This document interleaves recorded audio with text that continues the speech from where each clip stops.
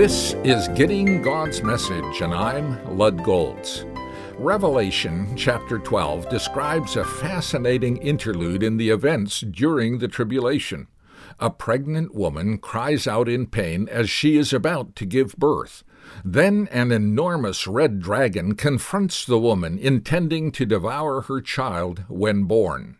Verse 5 says, "She gave birth to a son, a male child, who will rule all the nations with an iron scepter." The moment the child is born, he's snatched up to God's throne. The woman flees into a desert hotly pursued by the dragon. She, I believe, refers to Israel. The dragon is identified as the devil. The son, the child, is none other than Jesus Christ. This is a different description of Christmas than the one found in the Gospel of Luke, but it is in fact what was really going on. Herod, who tried to kill the infant Jesus, was merely a tool in the hands of the devil. This archenemy of God stalked Jesus at every turn. In the end, he played into the hand of God. When he thought he struck the fatal blow by having Jesus crucified, he actually witnessed Jesus Christ's greatest triumph.